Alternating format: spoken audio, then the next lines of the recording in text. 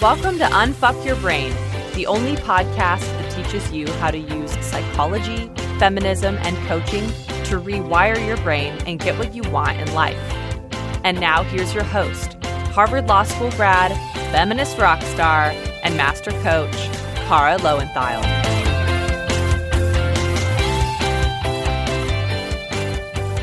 Hello, my chickens. How are you? I am having the human experience today. I will tell you what, I have been experiencing and processing a lot of emotion recently, and it's such a fascinating experience doing this now at my current stage of thought work, which, you know, in terms of a lifetime, I'm still something of a beginner, but I'm so far from where I was when I started. And negative emotion used to feel so overwhelming and horrible to me that I would do whatever I could to get away from it and try to escape it, which of course never works long term. It always catches up with you.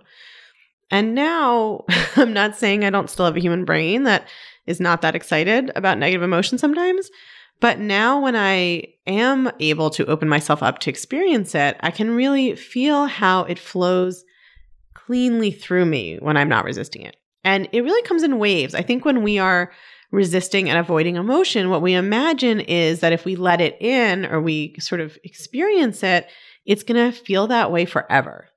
But of course, in reality, if you're allowing your emotion, that's not what happens. My experience is that it comes in waves, right?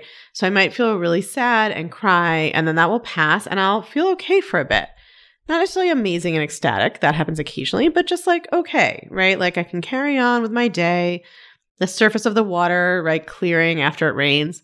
Then another wave comes. I need to allow that. And I have some time on the other side, right? There's like a cycle. There's a rhythm to it. There's intensity, but there's also recovery. I had a student in the clutch ask me recently how you know when you're done processing an emotion. It was such a good question. And my answer to her was, you know, because it passes and then you feel calm. You don't feel amazing necessarily, right? But you feel basically okay, right? The sadness, like sadness or grief or anger, whatever it is, it'll crest, it'll peak, it'll be very intense. It'll run through your body, right? You'll stop crying or the heat in your face will go down or whatever it is. If an emotion just won't change, if it feels just kind of heavy and suffocating and it never peaks and it never valleys and it never flows through, then you're probably resisting it, not experiencing it. When you're in the middle of a painful experience, it doesn't feel like a super fun time, but there's so much learning there, right? Because you are getting such a good view of how your brain can ricochet around and how you can feel completely differently about the same circumstance, depending on what thought you're thinking at any given moment. And that's something I've really been seeing so clearly in my current kind of stuff that I'm processing in my own life is that when I'm able to let emotion flow, then I'm able to observe my mind, and how I feel about this given circumstance will change and vary wildly, right? In the span of 5 minutes, just because of whatever thought I'm thinking at that moment. When you can observe that and ride that wave, you develop more resilience, right? So of course you will want to at some point consciously direct your thoughts, but it's not about feeling good all the time. It's a dynamic, allowing negative emotion, observing the thoughts causing it, allowing them to be there, right? Changing them sometimes. But the goal is not to always feel amazing. And I think we have to keep reminding ourselves of that over and over because for 2 reasons, really, right? First, we're biologically wired to avoid pain and seek pleasure. And then those of us living in contemporary Western societies, especially the United States, have been raised in a consumer culture that tells us we should and can always be happy, which is why we think when we are in pain that something has gone so terribly wrong. Like, just imagine how you would feel if you'd grown up believing that life is full of suffering. You wouldn't be so surprised and agitated, right, when you suffered. Just like really imagine if you grew up and your whole expectation of life was life is full of suffering, everybody suffers, it should happen. Right? Or at least it always does, all the time, to everyone. When you suffered, you would be like, yep, here we are, suffering. That's what's supposed to happen. Now, I don't think that has to be all life is, of course, right? The true nature of human life is both. It's happiness and suffering. But we are so tilted to believe it should just be happiness. It should just be feeling good. So when you can accept that it's both and you can stop resisting your suffering, you can allow the emotions, that's when you can get so much clarity on what's happening in your mind, right? And that's what I was just saying before. Like you start to see so clearly, oh, when I think this thought, I start crying. When I think this thought, I feel angry. When I think this thought, I feel hopeful. Like you can watch your brain do that. And that's the stage at which it starts to be possible to work consciously with your thoughts and start to direct them to where you want to go. And so that is really what leads me to today's topic. I have been reading Grant Cardone's book, Sell or Be Sold, which is a book about selling, as you can imagine. And his basic premise is that everything in life is about either selling or being sold. Like either you're selling someone else on what you want to happen, or they're selling you on what they want to happen. Or, sometimes they're selling themselves and you can't sell them an alternative. Like you may not be on board with what they want to have happen, but you're not able to sell them on what you want to have happen. It's obviously clearest in the context of a sales conversation, and he is a selling expert. I don't totally agree with him that like this is what all of human life is about, but you don't write a best-selling book with as much nuance maybe, right? So if you think about like in a sales conversation, those of you who have a business or are coaches, right? Either you sell the client on your story about what they should do, which is sign up for coaching with you and what's possible, or they sell you on all of their thoughts about, why they're afraid or they're not ready or whatever else. Like either they come to believe what you are saying or you end up agreeing with and believing what they're saying. So he writes about, a lot of different areas of life or about selling or being sold. And then again, I think it's a little extreme, but it's an interesting perspective. But here's what I want to borrow from him for our purposes. He talks about how in order to be a good salesperson for a product, you have to sell yourself on how amazing the product is. So he says like you have to do whatever it takes to become like so enamored with and in love with the product that you're selling so that you truly believe it is the best product. It will solve the customer's problem. It is worth the money, right? It's like being your own best first customer. You have to sell yourself, whatever it takes, on believing in how amazing the product is. And that's when it becomes effortless to sell. And I think we can take this concept and apply it to selling ourselves on our own thoughts. Okay? We have to sell ourselves on our own thoughts. Because often what we want is we want the thought to sell us, right? So this is the progression that I see in my students. So first, often we tell ourselves, well, I just don't even know what I could think instead. Right? So I'll see my students, my clients do a thought download, and then they'll do a model on their painful thought and they'll post it in the clutch. And then they'll say, I just don't know what I could even think instead. So I want you to imagine you go to a clothing store, but when you get inside, you just throw up your hands and you say, I don't even know what to do here. Like you want the clothes to jump off the rack. You want the exact right clothes to somehow know who they are, jump off the rack and throw themselves on your body. Right? Of their own volition.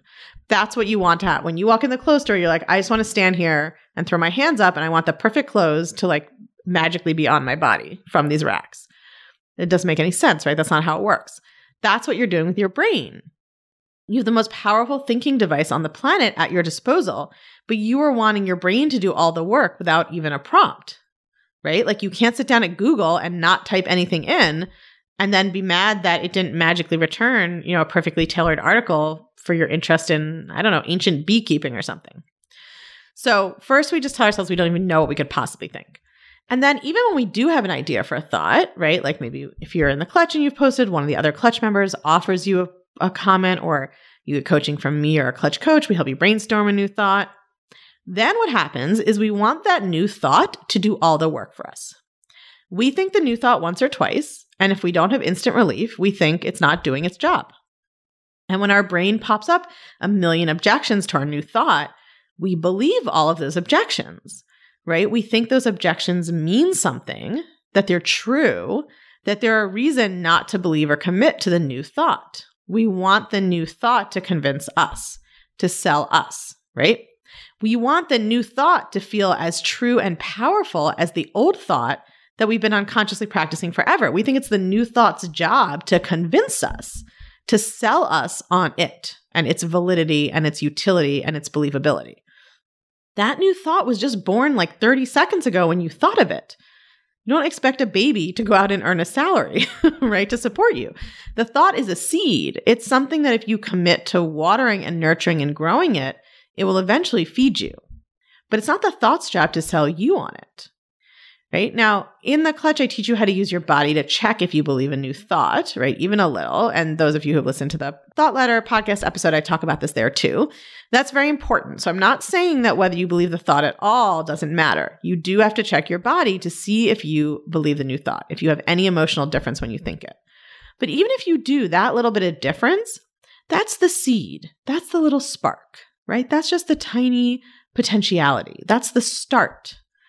You have to sell yourself on your thought.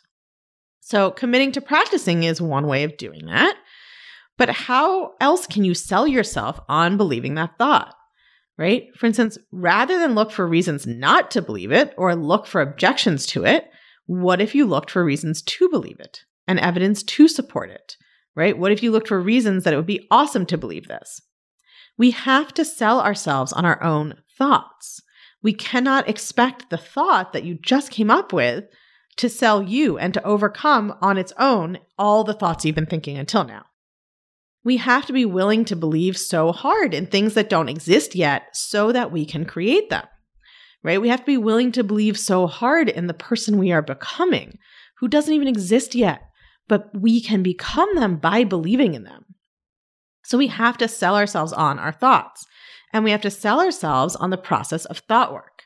We show up and we want thought work to sell us, to prove it works, to prove we can change. But we have to be sold on our own change and ourselves and our own capacity to change. If you don't believe you can change, if you're not willing to believe that, even if you never have before, if you're not willing to believe it's possible, no method or coach or teacher can help you.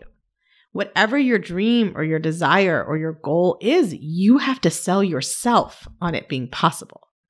You can't doubt it the whole way and expect to achieve it. You have to sell yourself on your own thoughts. You have to want to believe them and practice believing them and commit to them. The paradox of thought work is that you have to believe something that isn't true yet in order to make it come true. You have to sell yourself on something that doesn't exist yet. Right? Imagine that you were trying to sell someone on a home that you're going to build on a plot of land that isn't there yet. That's what it's like, right? When you have to sell yourself on your own thoughts. You want evidence. The people want to see the house before they believe how amazing it is. But the house will only get built if they believe and they say yes. It's only in their believing that the house will happen. When you're trying to believe something new, there's all the reason in the world not to believe it because you haven't made it come true yet. So if you're trying to believe you can make $100,000 in a year as a life coach and you haven't done that yet, all the weight of the evidence in your life is against you so far. If you're trying to believe you can find the love of your life and marry them and you haven't done that yet, all the weight of the evidence in your own life is against you so far, right? There's so many reasons not to believe. It's so easy.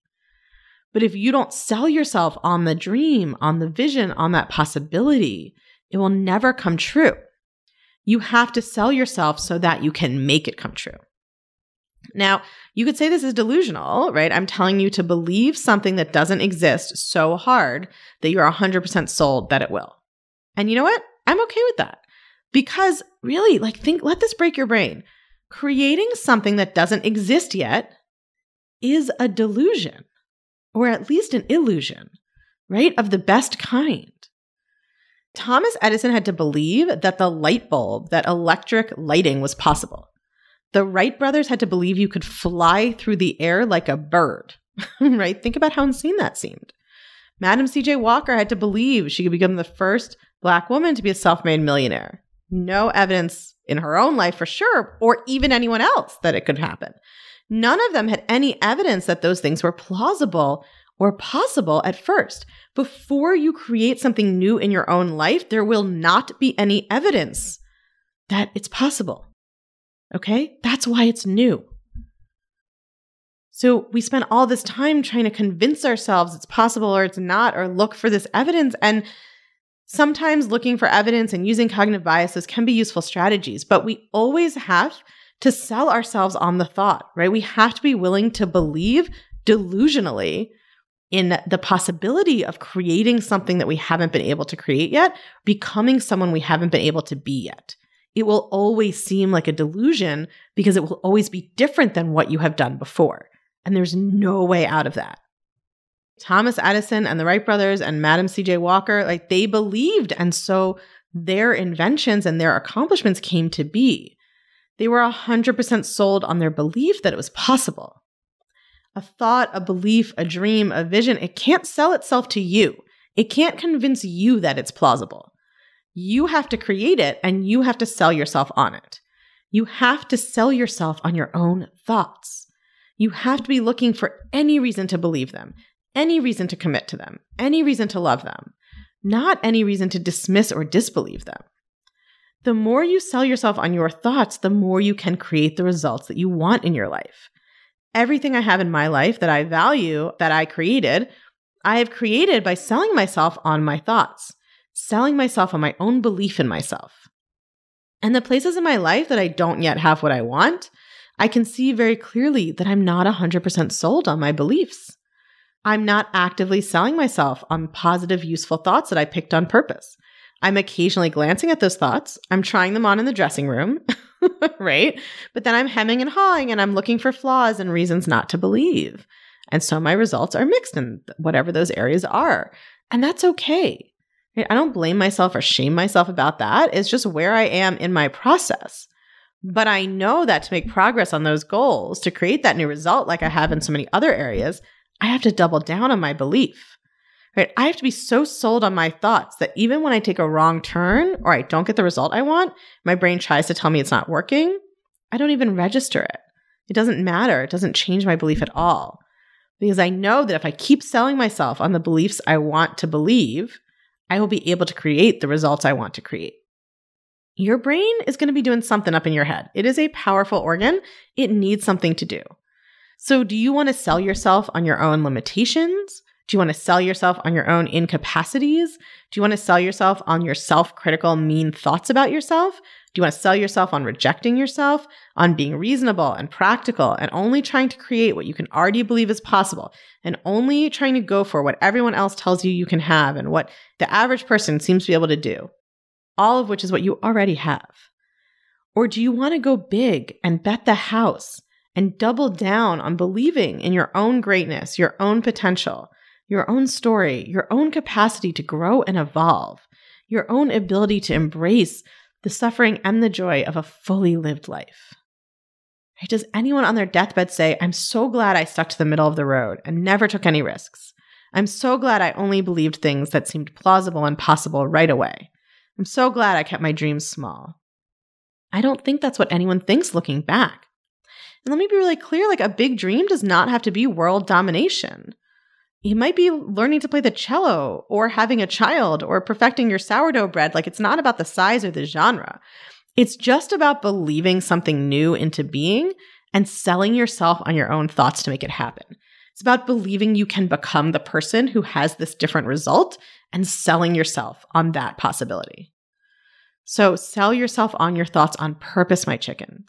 Because in this instance, Grant Cardone is right, but both people are you. If you're not selling yourself on your conscious thoughts, then your unconscious, unmanaged mind is selling you on your unmanaged, unconscious thoughts that it has come up with, and I can guarantee they are not as good as the ones that you can come up with on purpose that will change your life. So sell or be sold. I'll talk to you next week.